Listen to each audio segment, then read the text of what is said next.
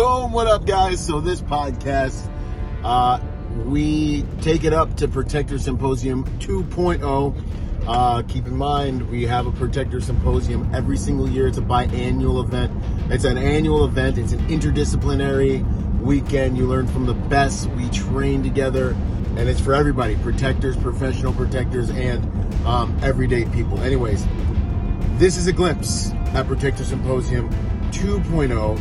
This was during the pandemic when we couldn't meet in person, and we had to do the whole entire thing as a video cast, a live video cast.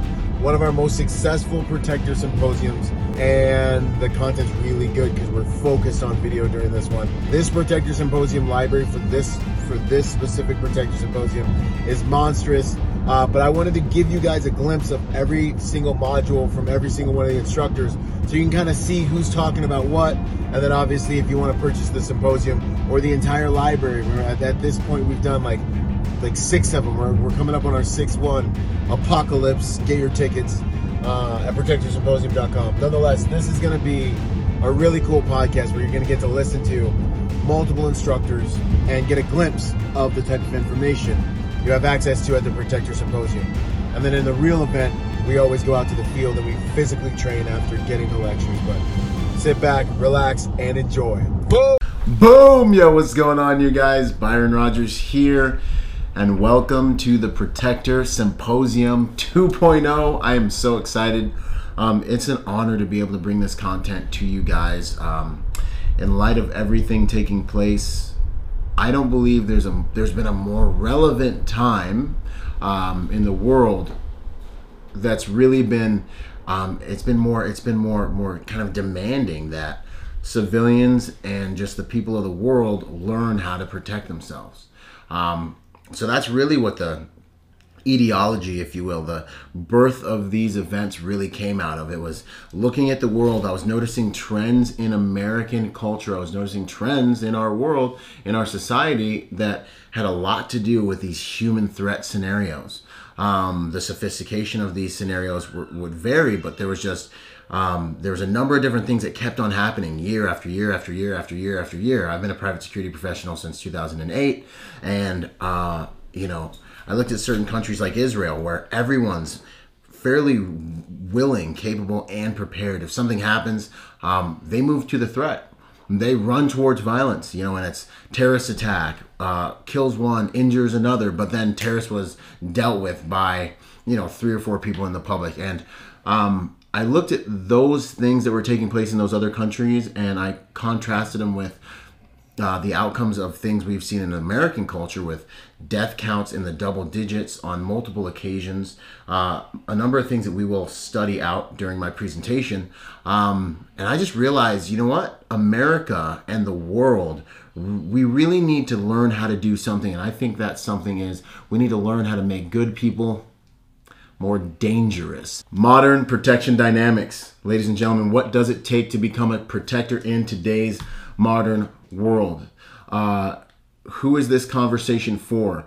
I don't know if people really realize, but everyone has something like 5 basic needs. You need food, you need water, you need shelter, but you also need to protect those things. You need to protect yourself.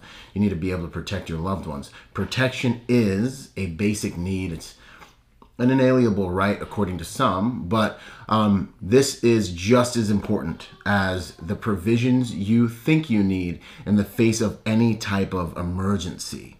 Okay, this conversation is for absolutely everyone. Not being able to protect yourself is a type of poverty that you cannot afford. Good to go. So listen up, because this, no matter where you think you are in the world, this one day while you're minding your business can pertain to you. Why does this matter? I think a question that might approach that from a different angle is, where are you safe? Where are you safe? We've seen a number of different outcomes in like modern society where people are going to church. It's like the last place in the world where you would think that you have to protect yourself, you have to protect your loved ones. The reality is, very often in churches, people are fighting for their lives nowadays. Very often you go to a concert with your friends and you're fighting for your life. You know, you go to the airport, you find yourself in a fight for your life. Your kids go to school, they find themselves in a fight for their life. You go to work, everything's cool, you're just chilling. You know, it's the same people, it's the same, you know these people, it's totally cool. Hello, you might find yourself in a fight for your life. You know, as a private security professional, I have to come up with protection strategies for all of these different types of venues, and I have to study these different events that have taken place. And the reality, in my opinion, is it doesn't matter if you're on vacation in Las Vegas, or you're going to your house of worship, your kids are going to school, you're going to work, you're in your neighborhood, and there's a peaceful protest that's taking place down the street. Guess what? You might find yourself in the fight for your life, and your family might be there with you. So, who's this conversation for? Why does this matter? Where are you safe? My answer is something along the lines of you're safe where you can create safety. We talked a little bit about how this is relevant to everybody, but here are some secondary effects that we see of violence inside of our communities. You know, a violent event takes place. The reality of life is that it doesn't stop there. There are a number of different secondary effects. There are a number of different inner psychic effects. People have to deal with mental illnesses afterwards, mental health concerns, anxiety, depression.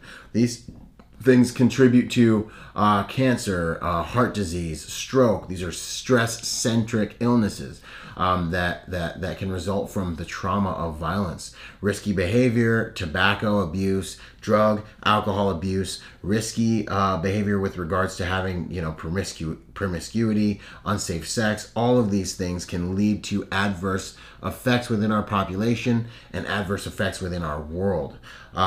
Right here, we've got some statistics from the World Health Organization that say 1/5 of girls have been sexually abused. 1/4 of children have suffered physical abuse. 1/3 of women have experienced at some point in their lives physical and or sexual violence by some type of partner. So when you see that this many people are exposed to violence and are exposed to abuse, and you see the natural effects of it taking place in our world and in our reality, you know, cutting down on violence or understanding how to deal with violence is, I believe it becomes paramount.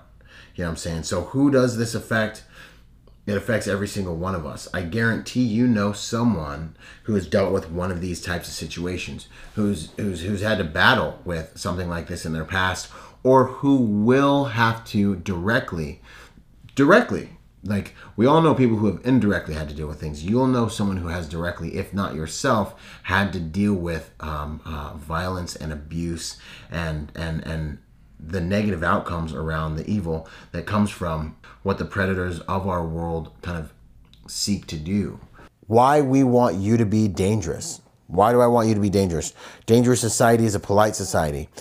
Instant on-scene accountability. Power to the people. More dangerous people, the harder it is to victimize us. This is what our Second Amendment is all about. Civilians are truly the first responders. Yo, someone's going to call the police. The police are going to show up.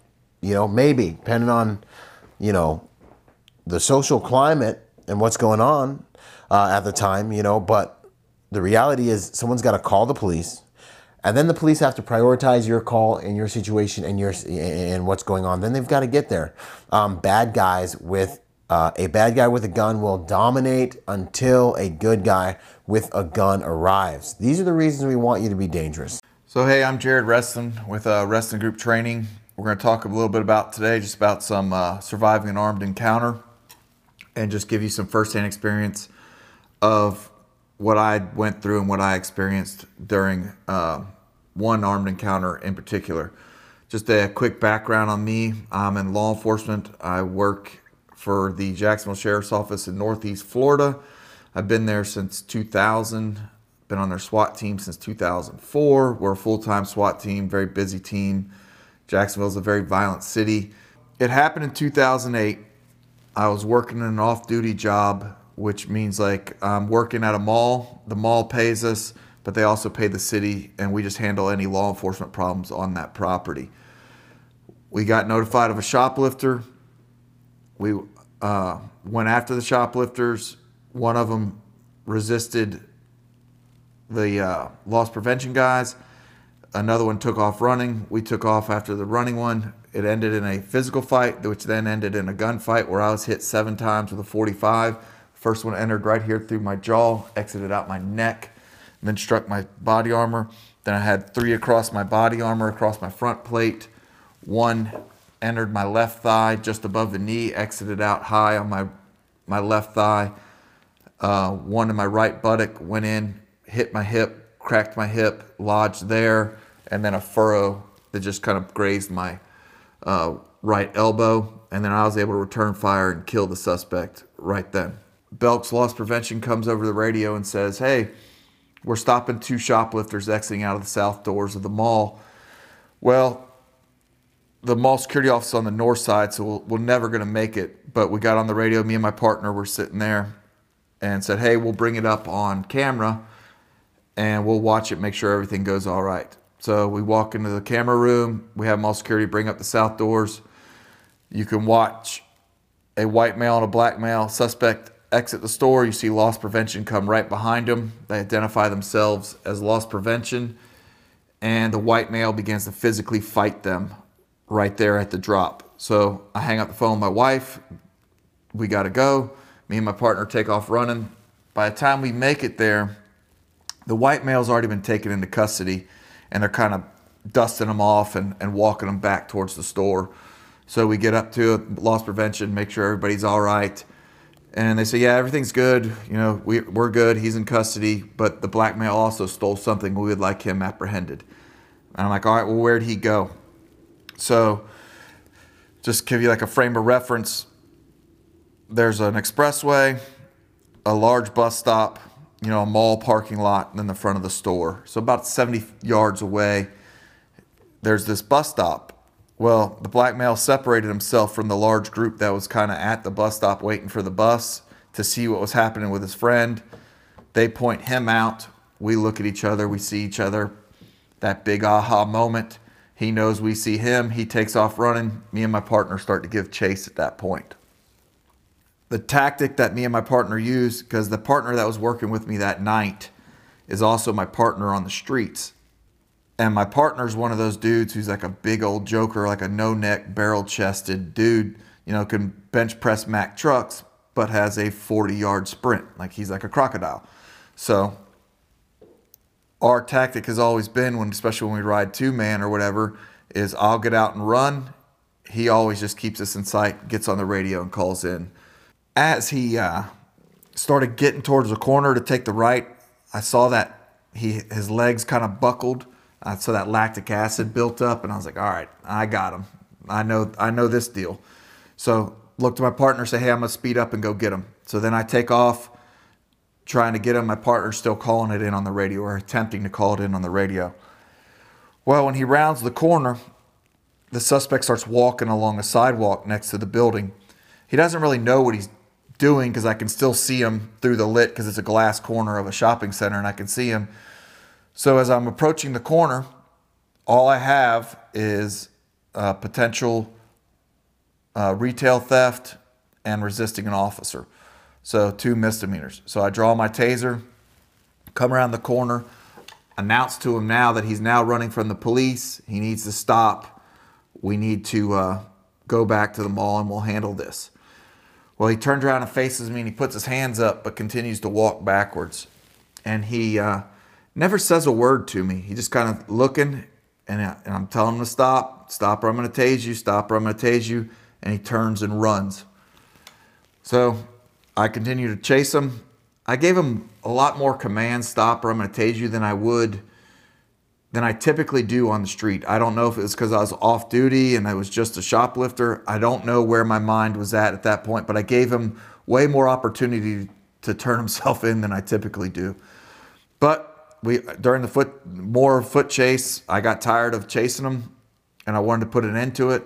So I put the red dot on his back, pressed the trigger of the taser, held it there what seemed like an eternity, and nothing happened. There wasn't a pop, there wasn't a discharge, there wasn't the electric sound of it working. The probes didn't come out.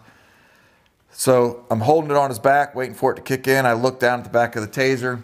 The taser now has the LED readout on the back, and it's just counting down. It's not doing anything, but I'm closing that gap. So at that point, I need to safe the taser, holster it, and then go hands-on with him. So key points about the taser not working, guys. So I got to tell everybody this. Be prepared for any weapon system you have to fail. You should have faith in it. You should, if you don't have faith in it, don't carry it. But you should have faith in it, but be prepared for it and train for it to fail, because it's not always a mechanical failure or it broke or just sometimes you just don't get the desired effect out of the weapon system that you're choosing to use. Police, or I think society as a whole, we've become very equipment and technology dependent, which we need to get rid of that, because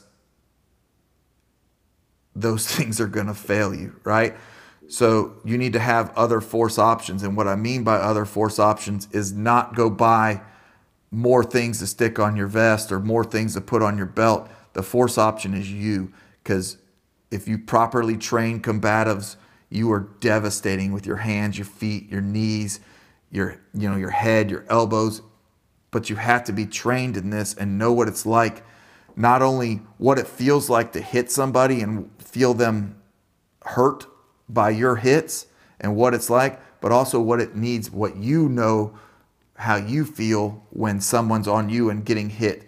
So as I'm holding my taser on him and I squeeze the trigger, nothing's happening, and I reholster and I go hands-on with him. He's wearing a black hooded zip-up sweatshirt, and my plan was to grab his by his hood, pull him backwards, and go to the ground with him and take him into custody on the ground. At the time, I was doing a lot of MMA stuff and jiu-jitsu, like on the ground, and I'm comfortable on the ground. But when I put my hand on him, as soon as I put my hand on his hood, he spun high with his right arm and broke my grip, and then came to rest like this with his body bladed and his chin down, looking at me with his hands up, which through training and doing these things, I recognized I was in a fight immediately, which helped me take it to that next level that much quicker. People who've never been in a fight don't understand what a fight is. Some people who've never been in a fight feel that you have to get punched before it's an actual fight. You're wrong. You have to read that body language. If you're bladed, hands are up, you're in. Listen, the bell is rung. You are in a ring, just nobody's thrown the first punch. So the best thing to do is you hit first and you hit hard as soon as you see that and you recognize those things. So when I recognized it, I got a little giddy because I like to fight. So when his hands were up, I reached in, I closed that gap on him real quick, and I headbutted an elbow strike, trying to get him to the ground. We were still going to fight. I was giving some knees to his comproni on the leg, trying to get him to the ground. Well, during that altercation, he produced a .45 caliber Glock 21 from somewhere on his body. I can't say that I know I didn't see or recognize the signs that he was armed. I've chased plenty of suspects before that, plenty after. I've recognized the signs, like where they're holding it or doing it. I didn't process that he was even armed. I don't know where the gun came from. I never saw it. I can't say I didn't see a muzzle flash. I don't know if I didn't see the muzzle flash or I saw the muzzle flash or it was me getting hit in the face with a .45, because the first round hit me right there, dead center of my jaw. But when it hit me, I started falling down to my left, because what happened is where I caught him, it was on top of like a retention pond, but it was a dried retention pond. It was about 4 feet deep, like a 25-yard circumference. So I started falling to my left, and it felt like a punch. I thought he caught me, with just a good punch. And as I was going down, I'm thinking in my head, Jared, get up, get up, get up. He caught you with a good punch. Get up, get up, get up. He got you. But as I'm falling and I'm kind of rolling down that embankment, I don't hear anything. I don't feel anything like pain-wise, but I do feel with my tongue that my jaw has collapsed on top of itself and my teeth are laying horizontal in my mouth right now. And I was like, all right, well, that's not a punch. What's going on? And I look up at him, and he's standing over top of me shooting me. That was the first time I recognized that I was in a gunfight. When it kicked in my will to win was, all right, cool, we're in a gunfight. I got some help, and it's here on my hip, and I got something for you, and I'm going to give it to you. The word win is super important when it comes to mindset. Don't think about survival. For me, survival is some shit that I'm going to have to do if I crash my car in the wilderness and I have to eat berries and drink my own pee and shit like that. That's survival. Gunfights are a winning event. You have to give it to them to win. Survival's just a byproduct of the win. And sometimes we might win and lose at the same time. We don't make it. But the mission won, or whatever it is, that's the winning mindset that you have to have. Survivals is just get it out of your brain. Don't worry about surviving. Always push for the win.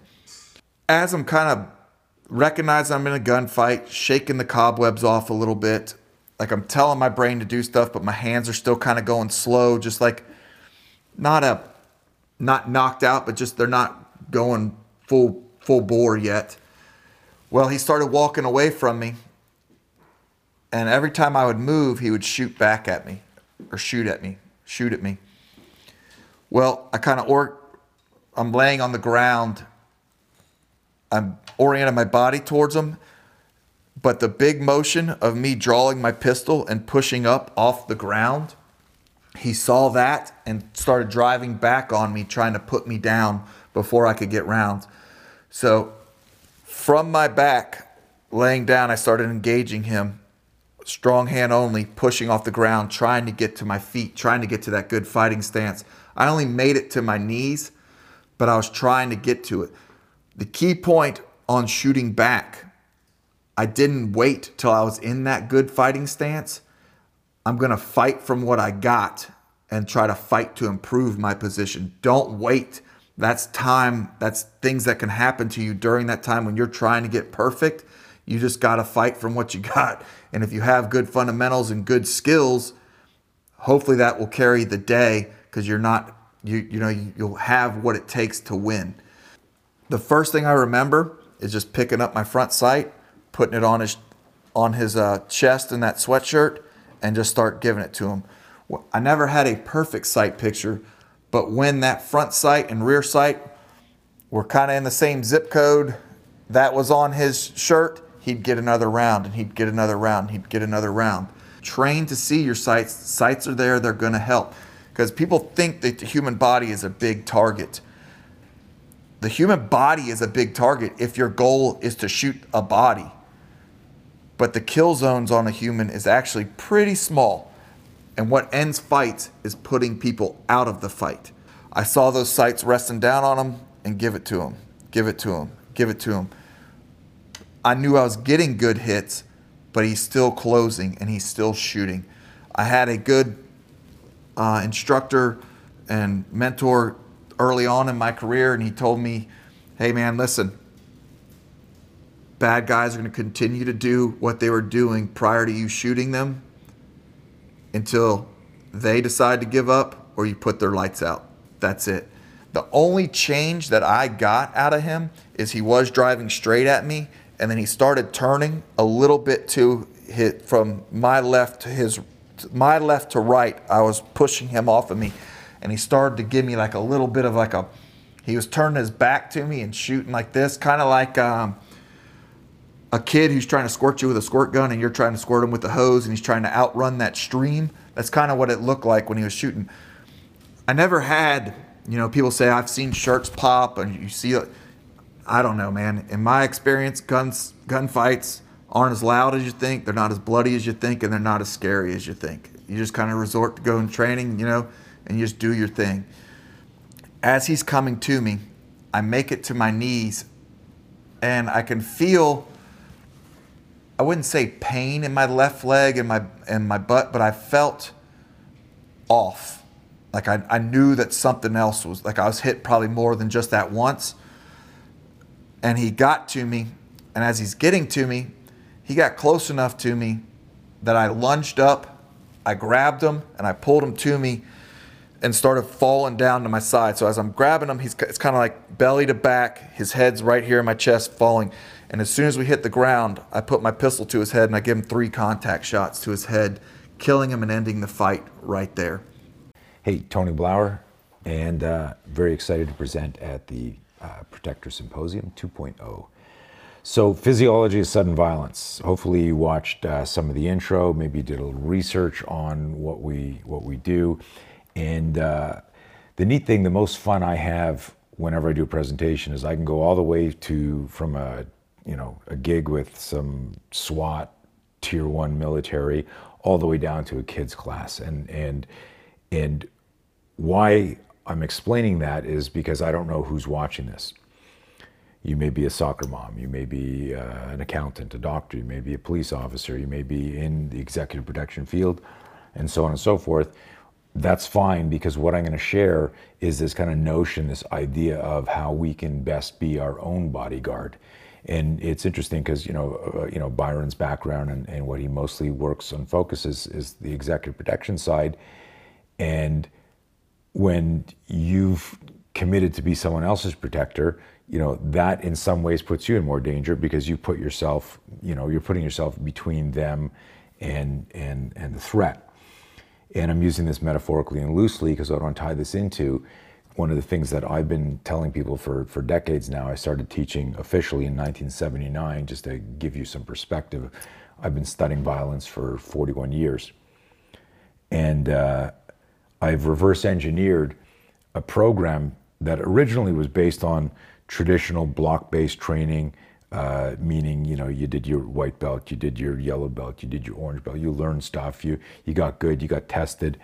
And I started to notice that in any fights that I got into, or a fight that a student would get into, that nobody was using the complex motor skills that we were practicing. And I was a very introspective person. That's a fancy word for I overthink stuff. And I would think, why is that? Why is that? I remember this one confrontation I got into. It was road rage before road rage was actually a name, because it was in like 1982 or something. And driving down the street, I accidentally cut somebody off. He's in my blind spot. He jumps out. He freaks out with this. We were stopped at a light, and my window was down. It was summer. And there was a car in front of me, and I heard his brakes. I heard his tires chirp. He hit the brakes. I looked up. I had already done the, oh, sorry, man, but he's like giving me the finger and yelling at me in the car. And I forgot about it. We get to the light, and then I hear brakes, and the tires screech. And I look up, and he's already out of his car running. And my windows are down, and this is the 80s. We're wearing seatbelts. And my instinct was just to open the door and jump out, because I didn't want to get caught, getting, in the car, stuck in my seat. And I jumped out, and he's running towards me. And as he's running towards me, my brain, and I've been boxing, Wing Chun, wrestling, Taekwondo, he's running like, you fucker, he's coming at me like this. And I'm there going, shit, and my hands just come up as he comes flying into me. And we just collide, we just crash like demolition derby, right? And I'm grabbing him, and I'm rolling him like across the trunk of the car, and I'm throwing like the shittiest rabbit punch, and he's pulling my hair, and at that time, there were no cell phones, so nobody was filming. People actually got out of their car and started yelling at us to stop and break it up, and some people actually grabbed us. They were actually good Samaritans, actually trying to stop the fight, and imagine that. So times have changed. But when I got back in my car, my adrenaline's going, and I'm driving, and I finally leave, and I'm like, and I was like, what the fuck was that? It was such a blur and such a mess, because my fantasy, being a Bruce Lee junkie, being a martial artist, training every day, training in different disciplines, was he'd come in and I'd do a skip side kick, or I'd throw him or whatever. And as I get into the course, what I want you to do is suspend, if you can, through self-awareness, your ideal outcome in a confrontation. I want you to think more on something what I call as evidence-based self-defense. Evidence-based self-defense. And what I mean by that is when you look at violent encounters, body cam, helmet cam, CCTV, smartphone. When you look at violent encounters, how often do you see anybody looking cool? And I'm talking about the good guys and the bad guys. It doesn't matter, what side of the fence you're on. Nobody looks cool, because when it's true violence, there's this emotional, raw danger, and the punches aren't clean and technical. They're looping, and they're wild, and the eyes are wild, and the breathing is erratic. I'm talking about sudden violence, right? So this preamble is to set up kind of the program and the presentation, that because if you are in your mind, if part of your brain is hijacking you, saying stuff like, I disagree, like you're not really going to absorb this, because my goal is, whether you're jiu-jitsu, whether you're taekwondo, whether you have no training, whether you're MMA fighter, whether you're cop, military, EP, doesn't matter what you are, I promise you that you'll be safer at the end of this presentation if you just open your mind to it, right? And so I want to revisit the evidence-based principle. Evidence-based is what you see. I was talking to a good friend of mine. He's been 30 years in the security field out of Australia yesterday, and we were talking about palm strikes. Now, I practice palm strikes. I teach my students palm strikes, and my buddy Dean Lawler says that he's worked doors for 30 years. He's done protection for 30 years. He says he's never seen anybody use a palm strike in a street fight in 30 years. Now, you might go, oh, that's not true. I saw one. And someone else might be listening going, I saw one once too. But listen to what we're saying. In the 20, 30 years that you've been watching violence, how often have you seen someone go palm strike and recoil and hit the person and drop them? Something happens when we get scared, and something happens when we get angry, right? So the victim of violence is scared. The indignation we feel when we get hit, we get shoved, and we fight back is anger. When you're angry, what do you do? When you're angry, do you go like this and go, man, I'm so angry? Or do you go, oh, fuck, I'm so angry, and we ball up a fist? That's something that humans do, particularly guys. So what I ended up doing through over a decade of research in the 80s is I intuitively stumbled upon this startle flinch reflex that all humans have, right? And it was this idea of covering the head or pushing away danger. That was triggered by fear, intuition and fear. Oh shit, right? The hands would come up. And I figured out how to weaponize that. But the most important thing that I figured out, and I need to share it with you, is this, and listen very carefully to this. The most important thing I figured out was this: the people who manage their fear manage to fight. Now, it doesn't guarantee victory, but it does ensure that they're in the fight. And what I realized after, probably, I was always big on teaching the fear management, the mindset, and again, a natural instinctive way to protect and move. But I didn't realize until about a decade ago how significant fear management was. At the end of the day, it's the single most important thing, because you can be really skilled, and there's lots of evidence of really skilled people who don't get their gun out in time, who don't throw the punch in time, who don't zig or zag or block or parry, whatever you're thinking. Why? Because fear has hijacked executive function. So we're going to touch on that a little bit in this presentation, and we're going to go through this. But really what we're talking about is the physiology of sudden violence and what it does to your body. We are going to talk about a few things that are related to the more unconventional side of preparation. We're going to come at this from a point of view of somebody traveling to a place where they don't know a lot about the culture. They don't know a lot about the criminality there. Let's say you're traveling with your family to a place where you're going to spend a few days, maybe in a resort somewhere. You're going to travel somewhere where you don't know the local customs. Maybe you don't know the specifics of a threat that could be there, right? Threats come in all shapes and forms and sizes.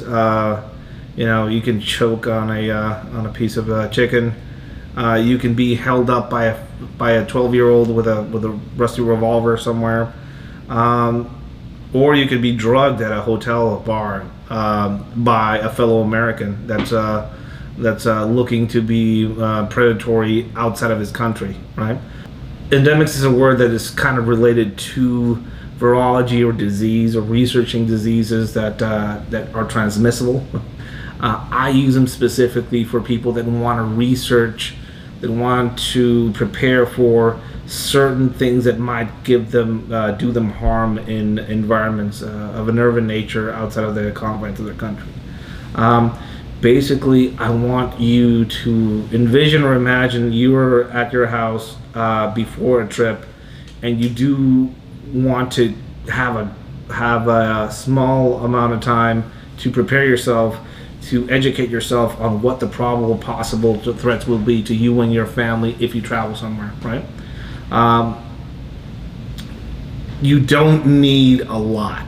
I've met a few people that think you have to invest in in some private intelligence, private security intelligence groups to share information with you about things. People that rely solely on the State Department's advisory, as far as traveling to a specific part of the world, like a place like Mexico.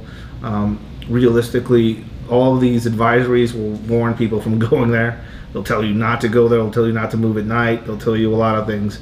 But the details are what's missing in a lot of these advisories. How can you get some of these details yourself? Well, we live in a day and age where you can log on to things like Google. You can log on to things like Google Street View. You can go on social media platforms and go into expat community forums and talk to people that are of your own nationality that live in these environments themselves. And from that, you can deconstruct and see exactly what you need to look for and what you need to be aware of in these environments if you want to keep yourself and the people that are with you safe. This is a product of a quick Google search of a city that I'm traveling to. Let's say you're traveling to northern Mexico. You're traveling to northern Mexico and you want to have a clearer understanding of what you might face out there or what you might encounter as far as an enemy. Things to look at, things to look for. It's hard for some of us to learn a whole different language in the span of a few days. But you can do a quick Google search and learn things like derogatory terms towards being an American or an American. Derogatory terms for Americans in Mexico: gringo, güero, norteño del norte, foráneo, whatever they are. You have these list of terms that you will then write down and educate your family or the group you're traveling with. If you hear this word in the environment, probably perk up your ears because this is probably an indicator. You can do that simply by doing an online search, right? You could do an online search of slang words for gun or knife, slang words for abduction, slang words for robbery, slang words for drugs. All these things will be indicators of things that you should kind of learn and know how they sound, and they should be setting off alarms if you hear them in an environment. Another thing that it would lead me to try and prepare or realize, and I'm not talking about going Jason Bourne on any of these people and trying to disarm them, but if you find one of these things on the ground, if you see one of these things fire, if it's firing towards your direction, how many rounds does an AK-47 hold?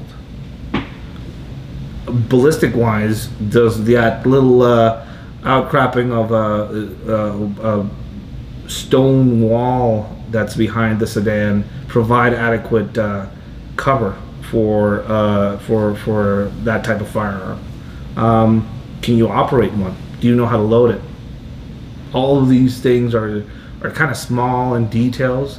Realistically, if somebody's shooting at you with this type of weapon, wouldn't you want to know what the capabilities of this firearm is? Wouldn't you want to know how to load it yourself? Wouldn't you want to know if this individual is actually trained in its use? All these things are things that you should kind of take into account for when you do your endemic specific regional study and research, and you start taking your notes, right? This is a roadside abduction situation. Now, a few things I want you to see here.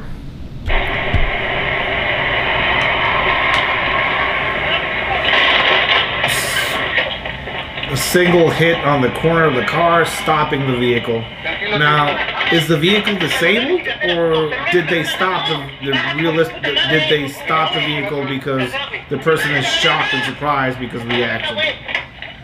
Violence of action. There's a single firearm in play there. It's a single pistol in play there. Is it real? Is it not real? They took the victim in that vehicle, and now he's off. Now he's in a custody situation, surrounded by armed men that are taking him to an unknown place. Right? A few things to realize about this video. Lots of witnesses. Nobody reported it. That's the third world. That's Mexico. Nobody reported anything. Everybody's minding their own business. Don't assume you're going to be in the first world. Don't assume you're going to have a 911 service. Don't assume any of these things. You can travel with a lot of things. You can't travel with your concept of normal. Normal stays back at home. You can't travel with your concept of a Bill of Rights. That stays back at home.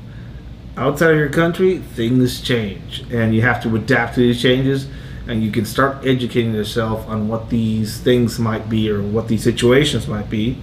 Number one, takes one to know one. What I mean by that is it's hard to identify an activity, an individual, a means, a criminal of any of these types of criminals without actually knowing one. I'm not saying go out there and befriend criminals or lowlifes. I'm just telling you that it's a good idea to know what motivates some people. It's a good idea to know how some people scam other people out of money. It's a good idea to learn how, when you see an individual out there panhandling in a corner, realize what his scam is. You see a guy outside of a Walmart with a dog next to him asking for money for kibble for his dog. Realize that he is manipulating the individuals around him into giving him money by sympathy, social engineering the individuals around them to basically scam them out of their money. And by the end of the day, sometimes this individual is going to go off and drive off in a Mercedes. You know or no. Lots of major urban environments have people that live off panhandling, and they live a pretty good, comfortable life. They are aware and they know how to manipulate some of these things in people and individuals. When I do some of the more urban movement type training classes out there in the public setting, I usually have students go into panhandling exercises. Basically, they go out there, and if they never asked somebody for $1 before, they learn how to do it in a very specific and successful way. Why would I show something like this to them? It's the best way I've found to teach somebody or show somebody a different perspective when it comes to an urban setting than the one they have already, right? Some of us have had to go through harsh environments where we have to make use of some of these types of things, and some of us haven't. If you've never had to go through any of this, if you've never had to do any of this, you are missing a piece of the puzzle, or you're missing a piece of the experience, of the human experience that some of these people do have. Why would you want to know these types of things? Well, it makes you aware, It makes you aware of some of the things that are in your environment. All right, here's my trigger warning, all right, my safe space warning. I got to do this. And no, I'm not making a joke. I really am about to show you a pretty violent picture right now. I'm going to show you, violence and dead bodies. I'm not joking. So if you're not into this or this is too much for you, I tell you right now, look away. And I'm not doing this for shock value. I'm not doing this to irritate people. There's valuable lessons to learn here. Everything you're hearing coming out of my mouth was paid for in blood. So this is more of that. I don't do it for no reason. So here's the picture I'm about to show you. This is a picture of the day Habib the translator decided to come up on this base in Iraq and blow himself all over the entry control point with a suicide vest, killing all the people around him. This is the aftermath of that incident. You see a couple American Army soldiers picking up what's left of the suicide bomber, putting them in a body bag, and those are actually what you see are Iraqi police at the time. All right. This is a photo of denial captured in a still frame. How can I prove that to you? How can I show you? How can I tell you every one of these people is right in the middle of, smack dab in the middle of denial? Doesn't matter if they're American or Iraqi, they're right in denial. How can I prove that to you right now? I just explained the situation. He was a suicide bomber that showed up and blew himself up all over the place. I don't care what language they're speaking. What do you think's going through their head right now? What words are going through the head? Probably, no way did that just happen. No way did I just see that happen. They're probably looking down at that body going, no way am I looking at this right now, right? That's a pretty crazy stuff to see. If you're not a cop or a fireman or EMS, you've probably never seen some street pizza like that. So it's very hard for our brains to look away from that, right? Here's the thing. Here's how I can prove every one of them is denial, right? This was a kind of a terrorist attack that just happened. Do these bad guys, I know they never attack with secondary and tertiary means, right? So where do you think everybody in this situation should be looking, okay? I know they're looking down, okay? Let me ask you this about the suicide. Is there any threat there anymore? No, the threat's over. The only reason they should be looking down is if like Habib like sat back up. I'd be like, all right, that was cool, bro. But no, there's no threat there anymore. They should be looking outboard, okay? I'm telling you this right now. You know the secret now. This denial phase, this little secret can keep you and the ones around you right now. You know the secret. When crazy stuff happens, I can guarantee you all the people around you are probably going to fall into denial. And you, with this information, need to be the leader in one of these situations. Start kicking people in the ass, grabbing by the scruff of the neck, and getting them moving. It's not going to look ugly. It's going to look ugly. It's not going to look pretty. I don't even care what it looks like. But start kicking people in the ass. And minimum, get them evacuating people, get them seeking medical attention, get them on the phone with 911, get them doing something, because this is helping no one. This is just inviting and making yourself an easy target. So just that little tidbit right there. If I never give you any more in training, that denial concept is going to help you be more survivable. Because when someone doesn't tell you what to do, bad things happen, all right? Our brain is the greatest invention that's ever evolved for us. But there are serious limitations, especially when it comes in times of violence or fear or threat. We don't process those things that great if we're not used to them, all right? Your brain does all sorts of goofy things that it's trying to help you with, but sometimes it can hurt us. You think about channel capacity, all right? Your brain only has the ability to recall a certain amount of information at a given point.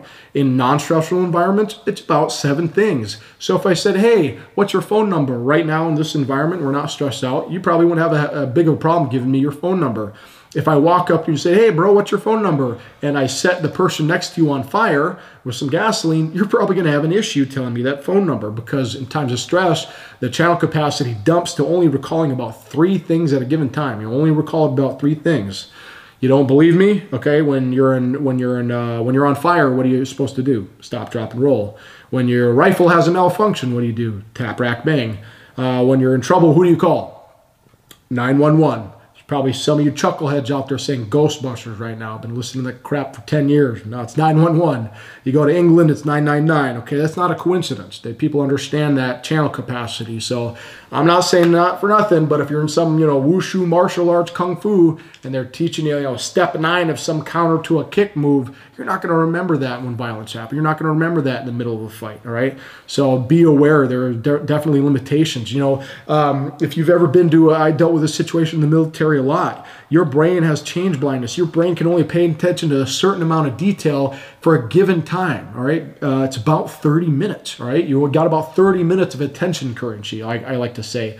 Wrap this around your head. Let's say you get gifted about $1,000 attention currency every morning you wake up. You wake up, your brain's fresh, you get given a bundle of $1,000 of attention currency.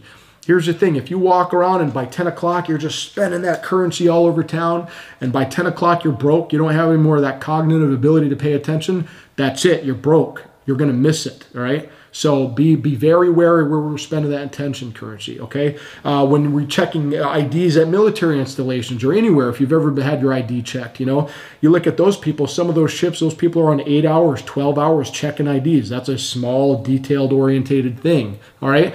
Look at those people, Army, Marine soldiers checking IDs 30 minutes when you roll up. If you've ever seen them, they're locking and popping, they're spit shining and eye. They look great, man. Hey, pull over there. Good morning, sir. Let me see that ID. Go ahead and fast forward 7 hours into that shift, okay? Captain America all of a sudden turns into, a slob, all right? Why? It's not his fault. It's not their fault. It's just after that 30-minute mark, your brain kind of turns to mush and you can't pay attention to detail. You need a break. You need to go shake it off, take a break, go to the bathroom before you can re-engage with that observation again, okay? Because at the 3, 4, 5, 6 hour mark, if you're searching somebody on a detail, you're protecting someone, you haven't changed your vantage point, you haven't had a break, guess what? You open up that brain pan, there's like a cow with a top hat playing a freaking ukulele. There's not much happening there. So be aware of these things, all right? And most people, you might be in a protective detail or a team environment. You go, well, great, Yusuf, that's a great idea, but I'm not going to go to my boss and be like, oh, Yusuf told me I can only work for 30 minutes at a time. Yeah, you're probably not going to be on that detail for very long. But if you have the ability to work in a team environment, we have other people that support us. So, hey, man, you're checking IDs for the next 30 minutes. You're going to search them and you're going to do whatever. You're going to search vehicles, or all you got to do is change vantage points, give someone a break, and that'll keep them fresh right there, all right? So all that stuff your brain does, and just be aware that those fear things, they manifest from our subconscious, and most people forget about them. Hair standing on end, bad gut feelings. Those are the women's intuition. That's not manna from heaven. That's your limbic system processing information wicked quick, okay? But again, oftentimes we live in much more polite society right now. We want to tamp it down. We want to go into denial and go, oh no, that's not what that person's saying. No, that couldn't possibly be what that person's doing, all right? If you've ever found yourself explaining away someone's actions, someone's behavior, I'm sorry to tell you, you're in a big state of denial. It happens all day, every day. I see it every time. You spot some anomalous behavior, some weird behavior or situation, and you go, that's funny. I watched that person just do this thing. That's really odd. You might even verbally say it, and your buddy's like, what? It's like, nothing, man. I just saw this person do something weird. Whatever. Here's the trouble. Most people, 99% of the population, will go from that and go, that person's probably just A, B, or C. What did you just do right there? You just explained away someone's behavior. You don't know that person. They've obviously risen up enough on your Richter scale to cause some type of, ping in your radar, but you're going to explain away their behavior. It's never, ever, ever, ever your job to explain someone else's behavior. It's their job, especially if you're in a security setting or law enforcement, military. It's their job to explain their way. Never explain that away. And if you could do that thing right there, you can save you from a lot of heartache, all right? I'm going to bash your head full of these observables. This first portion, we're just kind of dancing around on the dance floor. I got to prep your head before we launch off real quick. But once we get into those observables, you're going to see the power of filling your head full of those file filters, all right? There's a white paper that came out on this a long time ago. It said, a person who goes through the training you're getting right now comes out the other end, this is a DOD quote, comes out the other end 200% more aware of their surroundings. 200%. That's a pretty cool number. I'm not an educated man. I thought it stopped at 100, but apparently it just keeps on going. Just keeps on going through the roof. So let's say I can't do 200. Man, I'm not that good. Let's say I can only make you 100% more aware. That's still a pretty good number, wouldn't we agree? What if I couldn't make you 100%? What if I could only make you 50% more aware than you were yesterday? Would we take that number? Hell yeah, I bet you would. Dial it all the way down. All I could do is make you 5%, 1%. All I could do is make you 1% more aware than you were before you woke up yesterday. I bet everybody listening to this right now would love to have that 1%. First of all, everyone gets first aid. Everyone in the dwelling, whatever it is. If you have, you're married, you have a wife, kid, husband, whatever, the entire family gets first aid training. And you want it to have a continuity. There's a thing in the military called TCCC, Tactical Combat Casualty Care. They have a civilian version of it. Called ECCC, and I believe it's Emergency Critical Casualty Care or something. You can correct me if I'm wrong on that, but I know it's ECCC, and it's effectively the same course, taking out the more combative nature of it in the sense of bullet wounds and that type of thing. But it's still a lot of the same content. It's a really great course. There are a lot of former military, like Special Forces medics and SARC, Special Amphibious Reconnaissance Corpsmen, people like that who are teaching medical classes because they recognize how important it is. Back to the beginning, gotta have medical training. It's gotta be continuity in the medical training if you are in a dwelling with multiple people in it. If they're old enough to go, then they need to get medical training. They need to learn first aid. You need to have the equipment logistically to support it. It's hugely important. Okay, all the medical skill in the world, all the understanding of a tourniquet in the world with no tourniquet doesn't help you. Okay, you need to practice it. It's a perishable skill. It's not something that you're just going to do once and you're done. I took a medical class. I'm good. You have to refresh yourself on it. Probably take a refresher class every year or two. I would say every year, but at a minimum every 2 years. If it's available, take a class where you don't have to purchase a firearm and learn just a little bit about guns. Just not a ton. Just actually have one in your hand and shoot it and get a level of understanding of it that you didn't have prior. And then look at your requirements. Where do I live? What do I have that I'm trying to protect? Obviously my family. What kind of dwelling do I live in? Do I have my own home? Do I live in an apartment building with neighbors? Do I have children in the house? Do I have roommates in the house that I may or may not be comfortable with them knowing I have a firearm or having access to a firearm? There's a lot of questions that you're going to need to ask. My personal decision was to train my daughter, to make sure that she understood firearms, she could render them safe, she knows how to shoot, and I think it's hugely important. Denying them information, to me, in my choice, everyone makes their own choice with their own kids. My choice was not to deny her information, but to give her an exceptional amount of information and to make her very competent at a young age. And so now I don't feel the concerns or the anxieties about firearms in the home, because that's what I do for a living, and I obviously have several, because she is properly trained and she is safe and she actually understands what they're capable of doing because she's fired them. So the safety piece on that is going to be very important, okay, for kids. Now, when you choose a firearm, the firearm is for the most likely person that would utilize it in the family. So if the mom and dad are the ones that are most likely to use a firearm, then you choose something that they are going to be the most capable and competent with. And you can train other members to use it, but there's got to be the primary users of the firearm. It's really important. What I tell people is if they do have a shotgun or they want a shotgun, for shorter distances, lighter shot is going to give you less over-penetration through walls. The actual shot pellets are smaller, and so they disperse more energy when they hit some sort of intermediate media, like a wall or something like that. Larger pellets like double-aught buck or larger and heavier projectiles retain more of their energy, so they'll penetrate more. So with shotguns, that's important. Slugs are, as far as I'm concerned, a no-go. That's a 72 caliber 1 ounce or 1 1/4 ounce block of lead. The penetration issues with that are huge. Going through walls and doors and all that, and it's not going to be an optimal choice. On rifles, if you look at 223 or 5.56 caliber rifles, your standard ARs, depending on the load you use, some of them will penetrate a fair amount, and some of them have less penetration than pistols actually, and that's because of the weight of the bullet and the velocity. So when you start looking at these different systems, you look at shotguns, you look at pistols, you look at rifles, you look at portability, you look at storage, you look at the requirements that you have for the gun, you look at your abilities or disabilities or capabilities, you look at who's going to use them in the family. There's a whole host of different topics within that, little sub-elements that you're going to have to look at and say, okay, how do I pick this out? It's not just the guy at the store says you should have this because it's the best thing ever.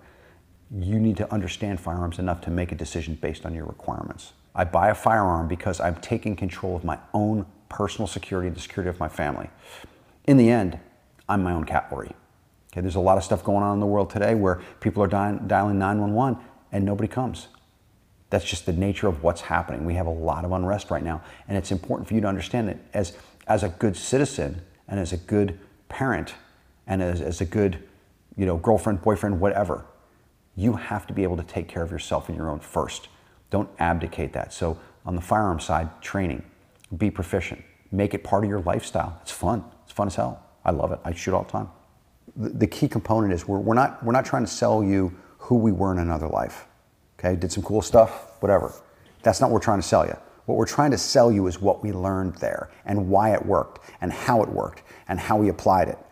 Okay, the mastery of that tool in its application, that is going to be the key. The minute that you recognize that someone is trying to breach your home, you need to have a plan, and that plan should be very simple and easy to execute. And if there are more than one person in the home, they should all know what it is and should all be able to execute it in the same manner. Okay? The first is you need to consolidate everyone in the home. Whoever's in that house needs to go to one area so that you can get accountability of them and you can protect them all. Okay? So first is to consolidate. There's got to be a place to consolidate at. Depending on the size or the layout of your house, you may have two different options. I would prefer, to only have one option so everybody knows no matter what, this is where we go. I think that's an easier plan to follow, but sometimes if there's a breach or an attempted breach in between two groups, you may have to go to one side or the other. So again, this is going to be dependent on usually a particularly large structure and how you can reconsolidate. But the key is to consolidate everyone, to get everyone together in one room. Shopping store, the key there is not to have everybody running around in 5 different directions. If you can't keep positive control of them, if you can't see everyone in your element at once, then you can't control them. When you go into these stores, they don't have to be 5 inches away from you, but you've got to be able to visually identify everyone in your group. Security in vehicles. Once you get in a vehicle, okay, you have protection around you until you get out of the vehicle. And the vehicle has capabilities until it stops. Once it stops, you're just sitting in a metal box. Make sure that you do what we call in the military a surveillance detection route. Don't drive straight to your house. Drive around the corner. Drive to another house, just a random house on the street. Look and see if you're being followed, and then make your final approach back into your home. Once you get into your home, if you are going into a garage and closing the garage behind you, you've got to make sure that when you go into a garage, that no one can follow you into that garage. Okay guys, let's talk about where we're at right now. We have developed a wrestling-based operating system based on pressure, posture, and position. We have 4 basic arm positions: the underhook, the overhook, the bicep tie, and the wrist tie. The optimal way to put those together is to try and stabilize a clinch with a combination of an underhook and an arm tie. Clinch constants are to be on the inside and control his limbs at all times.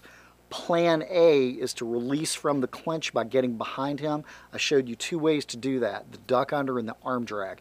If we can't get behind him to facilitate an escape, we're going to go for Plan B. Plan B is to execute what we call a tie-up.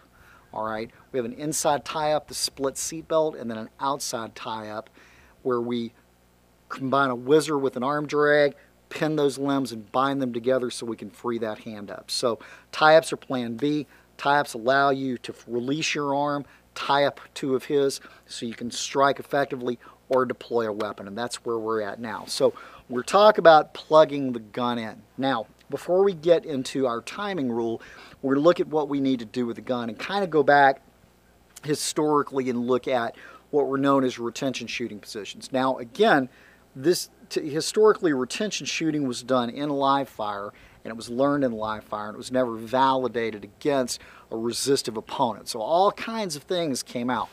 In the early 70s, we saw a lot of solutions where they would have you draw the gun and then rock your hips up.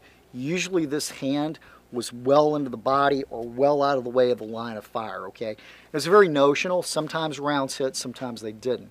Now, if we look at the problems with this just from what we've learned about wrestling so far, right now, fundamentally, I'm out of posture, okay? So if nor is my hand in any kind of defensive stroke or protective posture or whatever. So basically, I'm wide open to get punched. If I was quick enough and I just got the round out, Larry's just standing there, that may work. But if he's driving forward towards me, or I'm in fight and I'm not just drawing on Larry when he doesn't expect it, that's probably not going to work real well. Now, I know there have been some anecdotal cases of a speed rock working well, but again, there simply haven't been enough entangled shootings to show what's a better practice. What we have done, though, is pressure tested this with marking cartridges and a lot of resistance and come up with what we think are the optimal positions. So let's start with what we think is the optimal position. We advocate for what we call a thumb pectoral index. So What that means is when I establish grip on the gun and I'm moving the gun from the holster, whether that's an appendix carrier or a strong side, I want the gun to come to the same height every single time, okay? And we look at a retention shooting position, we have to look at what does that position need to accomplish. Well, if we think about where we're deploying this, I'm usually close enough to touch Larry, Larry's close enough to touch me. So the gun should be back as far as possible, okay? So the difference between a shooting position like this, I've seen this advocated almost like an old school karate reverse punch, okay? Where a guy will index the mag well, lower this. Well, a couple of problems with this. First of all, the gun is closer to him than it should be, okay? Compared to what we advocate for. There's probably literally a foot, you know, as far as distance that the gun is pulled back away from him. The other problem is this is fundamentally a weak position. This gun could be peeled right out of my hand, okay? And it's just not mechanically efficient as far as leverage, okay? Also, when we see guys who do this, that essentially offsets the gun from the body by the height of the pistol. So now what I have to do is I have to turn myself inboard to get the muzzle back on him, or I have to move the gun closer to him, and that causes all kinds of problems as far as consistency with where the rounds are going. So all these techniques historically, again, were validated on a piece of cardboard, and the most non-consensual and competitive that the cardboard ever got was when a staple busted and it flapped at you in the wind. The cardboard never hit you back, it never ran you down, it never tackled you, the cardboard never grabbed your gun. So once we started doing this, we saw a lot of that stuff just not work. So the thumb pectoral index, let's go on to that. What I'm going to do is, when I establish grip on the gun, I'm going to flag my thumb, okay, just like so. I'm flagging my thumb almost like I'm hitchhiking. I'm going to attach the length of my flagged thumb to the side of my pectoral muscle, okay? Now, the other thing we want to do here is isolate the angle, all right? When we isolate the angle, we do that by eliminating the wrist as a variable. So what we want to do is we want to eliminate any kind of upward, downward, inboard, or outboard canting of the gun. So now when we have a neutral alignment of the hand and the forearm via a locked wrist, and we establish the thumb pectoral index, the angle of the muzzle is going to be controlled by the height of the elbow. And what I want to do is I want to retract my elbow and get it as high as I can and as far as I can. And what that does is that puts a downward angle on the muzzle, keeping those incoming rounds well away from where this hand more than likely is doing something important, okay? So when I deploy a gun inside of a clinch, I could care less about getting an A-zone shot right now. What I care about is following some critical timing we're going to go over later for getting the gun out, putting rounds in him, not putting rounds in myself or sending them out in the public, and hopefully what that will do is diminish him enough where I can get out of the clinch and drive the gun and get to my sights and improve the shot placement and use the gun the way the gun was designed to be used, as a distance versus a contact tool. It's not that we want to draw on a gun in a clinch. Circumstances dictate that we have to, or possibly I've been crashed, Larry's come in with a gun in hand. So it's a very, very different mindset than just equal light, equal height, A-zone, nipple to nipple up to the collarbone shooting, okay? So we have to follow some different rules. So with a thumb pectoral index, we have a locked wrist, a high elbow, and a flagged thumb, and a downward angle just like so. If you'll notice, the flagged thumb, what that's going to allow me to do is stand the gun off sufficiently and allow the slide to freely reciprocate, okay? If I let my thumb curl and this starts to roll in, this may impede the slide movement on body armor, clothing, pouches, or what have you, okay? So locked wrist, high elbow, flagged thumb. If you're doing this position correctly, you should feel a thick knotted ball of muscle back here in your trapezius and your scapula. That's a good kinesthetic register that lets you know I've got the proper angle. Don't abate that tension by dropping your elbow and raising these rounds up more than likely into where this hand is doing its good work, all right? So key elements on the thumb pectoral index, which I believe is the optimal position to shoot from within an entanglement. Locked wrist, high elbow, flagged thumb, just like so. just like so. All right. So the next thing we're going to do is we're going to develop this safely in live fire, because there is a right way and a wrong way to learn how to do this, and that's the next segment. Boom! Quick shout out to our sponsor, Staccato. My first pistol sponsor. I've been sponsored by a lot of companies, right, over the years. But when it comes to pistol, that's my bread and butter. Pistol is something I believe in. You know, I'm a competitive shooter. You know, we're shooting anywhere from, 800 rounds a month type of thing, right? So Staccato, being what I believe, is one of, if not the most complete handguns you can put in your hand. It's got every component that a handgun could have, should have. They're actually extremely dependable now that they've made some changes, and these things are straight up tack drivers. If you're looking for a pistol that will do as much of the work for you as a piece of hardware can, obviously you have to have the marksmanship and all the different things, but different guns perform at different levels. And I want to say that Staccato is one of, by far, for sure, take it from a competitive shooter, we're shooting the highest volumes of rounds constantly right now. Not used to have a background guy, but like right now, when you go shoot, you're gonna see certain brands. Staccato is one of, if not the highest performing firearm that is both CCW, duty ready, and also competitive ready. So I want to give them a shout out. If you guys are looking for a good handgun to build your skills on top of, go check out Staccato. Much love and respect. Boom, yo, what up? I hope you guys really enjoyed that episode. Hey, listen, in order to get more out of the brand, I want to encourage you to go join us on our social media platforms and join us at protectornation.com. We post different types of content on our different platforms at different times. You'll get blog posts, you'll get videos, you'll get real world combat engagements and things like that. So stay plugged in order to get the most out of the brand. In order to support us, also go to protectornation.com and buy something, or join forces with me on Patreon. You'll scroll down the homepage and you'll see the link. Anything you can give counts. Think about whatever you would lose in your cushions, or like spend on McDonald's this month, $5 a month, whatever it is. That helps us make the world a better place by making good people dangerous. Anyways, this is Byron Rogers, protector by nature and by trade, and I'll see you on the next piece of content, whether it's a video or podcast. Out.